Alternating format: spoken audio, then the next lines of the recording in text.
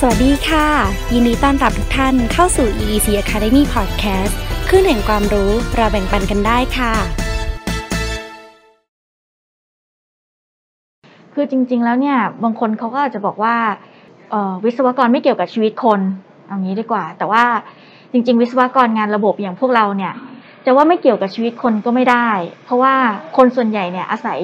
ใช้ชีวิตอยู่ในอาคารแล้วเราเนี่ยในฐานะผู้ออกแบบงานระบบเนี่ยมันก็เกี่ยวข้องกับการที่จะ provide อากาศที่ดีให้กับคนอยู่ในอาคารน้ำไหลไฟติดอันนี้ของเราทั้งนั้นอะไรอย่างเงี้ยใช่ไหมเราส่งผลกับการใช้ชีวิตหรือคุณภาพชีวิตของมนุษย์ทั่วๆไปอย่างมากเพียงแต่ว่ามันอาจจะไม่ได้เห็นผลในทันทีแต่เห็นผลในระยะยาวเหมือนว่าถ้าทำดีก็เหมือนยาชูนกำลังวิตามินให้เขากินไปเรื่อยๆถ้าทำไม่ดีก็เหมือนยาพิษเจือให้เขาไป sick building syndrome หรือว่าอะไรถ้าเกิดเราออกแบบแล้วคุณภาพชีวิตเขาไม่ดีถ้าพูดถึงในเรื่องงานจิตอาสาเนี่ยเหมือนเป็นสิ่งที่เป็น core value ของ EEC อยู่แล้วสิ่งที่เราอยากจะทำเราพยายามที่จะทำเราจิตอาสาในทุกๆสิ่งที่เราทำในทุกๆงานที่เรามีโดยจิตอาสาของเราก็คือเราใช้สรรพกำลังทุกอย่างที่เรามีความรู้ประสบการณ์ที่เราสั่งสมมาเพื่อให้ผลงานของเราที่ออกไปเนี่ยมันดีต่อสังคมดีต่อคุณภาพชีวิตของคนจริงๆทีนี้พอมาถึงยุคโควิดเนี่ยก่อนหน้าที่จะได้รับโอกาสทำโรงพยาบาลสนามจริงๆเราก็มีการพัฒนาดีไซน์หรือว่าทบทวนสิ่งที่เราเคยทำมาตลอดออกมาเป็นคอนเซปต์ของที่เป็น post covid design post covid design คืออะไรเนี่ยมันก็ยังไม่มีใครตอบได้ชัดเจนเพราะว่าทุกคนก็เพิ่งจะเจอโควิดในปี2ปีที่ผ่านมาพร้อมๆกันเพียงแต่ว่าสิ่งที่เราทำได้แล้วพยายามปรับปรุงรวมถึงศึกษางานวิจัยหรือว่าสิ่งตีพิมพ์ต่างๆที่ทั่วโลกเขาทำออกมาเพื่อให้เรารู้ว่าจริงๆแล้วเนี่ยโควิดมันคืออะไรพอเราสั่งสมความรู้ตรงนั้นมาเนี่ยเราก็พยายามจะสรุปรวบรวมแล้วก็เพื่อจะพอทุกอย่างพิกอัพกลับมาเราสามารถกลับมาสอนคนอื่นได้เผยแพร่ความรู้ให้คนอื่นได้ให้เขารู้ว่านี่คือไอเดียของเราเพื่อที่จะเป็น new normal ต่อไปตอนนี้มันยังไม่มีอะไรที่เป็นหลักสูตรตายตัวแต่ว่าทุกๆคนรวมถึงแอชเล่อะไรเนี่ยเขาก็พยายามศึกษาวิจัยขึ้นมาพร้อมๆกันเราจะต้องทำยังไงให้อยู่ได้ใน new normal เนี่ยเราอาจจะยังไม่รู้แต่ว่าตอนนี้ก็มีนักวิทยาศาสตร์หรือว่าคุณหมอต่างๆเนี่ยเขาก็ออกมาให้ข้อมูลให้ความรู้จนเราเริ่มทำความรู้จักกับเชื้อไวรัสมันไม่ใช่แค่ไอตัวโคโรนาไวรัสตัวเดียวแต่มันมีเชื้อไวรัสอื่นๆว่าพฤติกรรมของมันเนี่ยคืออะไรสรุปออกมาได้ง่ายๆการติดเชื้อของเราเนี่ยมันขึ้นอยู่กับอะไรการติดเชื้อของเราเนี่ยมันก็ขึ้นอยู่กับความเข้มข้นของเชื้อที่เขาบอกว่าให้เว้นระยะห่างอันดับ2อยู่กับมันนานๆถ้าอยู่แป๊บเดียวเขาก็บอกถ้า5นาทีtimesถ้าอยู่5นาทีไม่ติดถือว่าความเสี่ยงต่ำถ้าอยู่นานๆก็ความเสี่ยงสูงอยู่กับมันนานหรือเปล่าถ้าอยู่กับมันแป๊บเดียวร่างกายก็สู้ได้อยู่กับมันนานๆร่างกายก็ไม่ไหวแล้วยอมแพ้ดีกว่าความแข็งแรงของคนทีเนี้ยด้วย principle ตัวเนี้ยเราสามารถเอามาดีไซน์ระบบปรับอากาศของเราได้คนอยู่นานกับสุขภาพแข็งแรงมันขึ้นอยู่กับตัวบุคคลแต่สิ่งที่เราช่วยได้นี่คือความหนาแน่นหรือความเข้มข้นของเชื้อ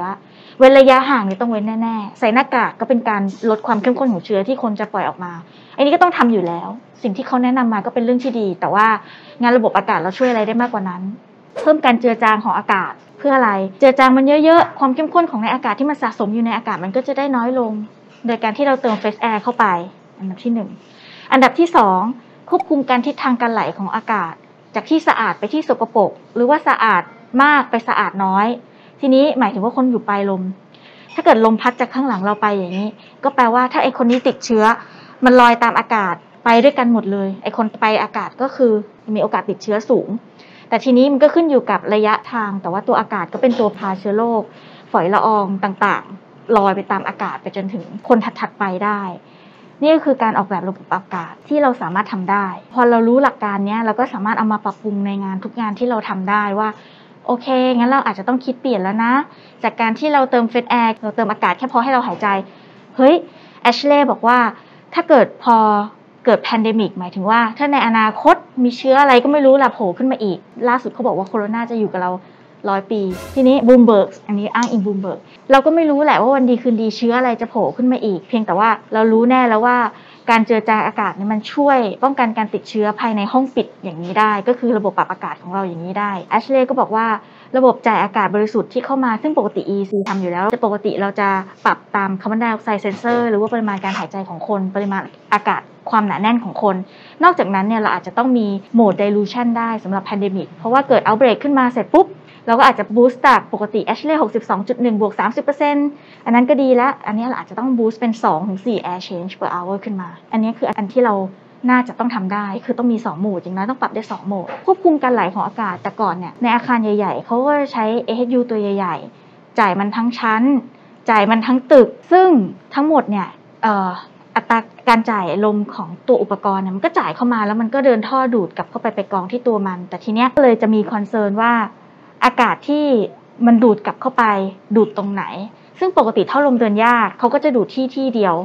เพราะฉะนั้นคนที่นั่งตรงนั้นน่ะก็คือรับอากาศจากทางพื้นที่มาผ่านถ้าไม่มีเชื้อก็รอดไปถ้ามีเชื้อไอ้คนนั้นเนี่ยก็มีโอกาสติดเชื้อสูงเพราะว่าอากาศทั้งหมดในห้องเนี้ยมันสุดท้ายมันจะวิ่งมาผ่านชั้นแล้วก็ออกไปอันดับที่1อันดับที่2อ้าวมันกลับไปแล้วมันไปไหนอ่ะมันไปทำให้เย็นแล้วมันกลับลงมาแล้วทำยังไงอ่ะเพราะฉะนั้นอ่ะเชื้อในอากาศมันก็ยังอยู่สิจะทำยังไงฟิลเตอร์ถ้าประสิทธิภาพต่ำแบบเป็นฟิลเตอร์ที่มีอัตราการผ่านได้เยอะอัตราการผ่านของฝุ่นก็เหมือนเชื้อโรคด้วยเอาทำยังไงล่ะมันก็ไม่กองหรือกองน้อยแล้วมันก็กลับมาแล้วกันต่อให้ฉันนั่งที่หัวจ่ายแอร์ฉันก็ซวยอยู่ดีจะทำยังไงชีวิตถ้าเราเลี่ยงไม่ได้ก็มีการติด UVGI ที่เขาบอกว่าประสิทธิภาพการฆ่าเชื้อฆ่าได้ 99.9% เพราะฉะนั้นโอเคอากาศที่มันไหลผ่านแอร์กลับไปมันก็โดนฆ่าเชื้อออกไปอากาศที่ออกมาก็สะอาดแต่ว่าไอ้คนที่นั่งอยู่ตรงรีเทิร์นล่ะเราจะทำยังไงถ้าเป็นห้องเปิดห้องใหญ่ๆอากาศไหลไปทางไหนก็ไม่รู้แล้วก็ไปรีเทิร์นตรงนั้นก็แปลว่าไอ้คนรีเทิร์นเนี่ยเสี่ยงสูง EC ก็เลยบอกว่าโอเคงั้น New Normal แทนที่เราใช้ AHU ตัวใหญ่ๆเราใช้เป็น AHU ตัวเล็กๆแทนที่ทั้งห้องเราควบคุมอัตราการไหลทิศทางการไหลไม่ได้เลยถ้าเราแบ่งเป็นห้องเล็กๆใช้ FCU ตัวน้อยๆคอนโทรลแต่ละโซนเพราะฉะนั้นซัพพลายก็ของฉันรีเทิร์นก็ของฉันถ้าติดเชื้อฉันก็ติดเชื้อของฉันเองของฉันคนเดียวหรือว่าโอเคถ้าเกิดกับเพื่อนโต๊ะข้างๆเพราะยังไงคนที่นั่งติดกันถือว่าเสี่ยงสูงอยู่แล้วโอเคฉันอยู่ในกลุ่ม5คนนี้นะถ้าติดเนี่ยฉันติดแต่ฉันไม่ทำเพื่อนบ้านหรือว่าเพื่อนกลุ่มอื่นๆเดือดร้อนนอกจากแบ่งไอตัวจ่ายอากาศหรือว่าแอร์เป็นตัวย่อยๆลงมาแล้วเนี่ยหรือเรียกที่ว่า FCU เนี่ยเราแบ่งลงมาแล้วเราจะทำยังไงสมมุติเพื่อนตะโกนคุยกันฉันก็มีโอกาสที่ไอ้ฝอยละอองเนี่ยมันจะพ่นข้ามโซนไปโซนนั้นออฟฟิศล่าสุดเขาเพิ่งบอกว่า Open Space เนี่ยมันทำให้คนมีปฏิสัมพันธ์สื่อสารกันมากขึ้นจัดฟังก์ชันได้ง่ายขึ้นเป็น flexible seat เป็นอะไรอย่างนี้หรือว่าฉันต้องกลับมาทำ partition แบบห้องใครห้องมันอยู่คนเดียวอีกแล้วถ้าทำอย่างนั้นมันก็กลับไปยุคก่อนที่ชีวิตการทำงานไม่มีความสุขอะไรก็ไม่ดีทำยังไงทีนี้ EEC ก็เลยศึกษาวิจัยทำ CFD ร่วมกับม.ศรีปทุมขึ้นมาอีกว่าเฮ้ยแทนที่เราจะต้องมีผนังกั้นห้องเราทำเป็น virtual wall ได้ไหมผนังเสมือนจริงแต่ไม่ใช่ผนังโดยการที่เราเอา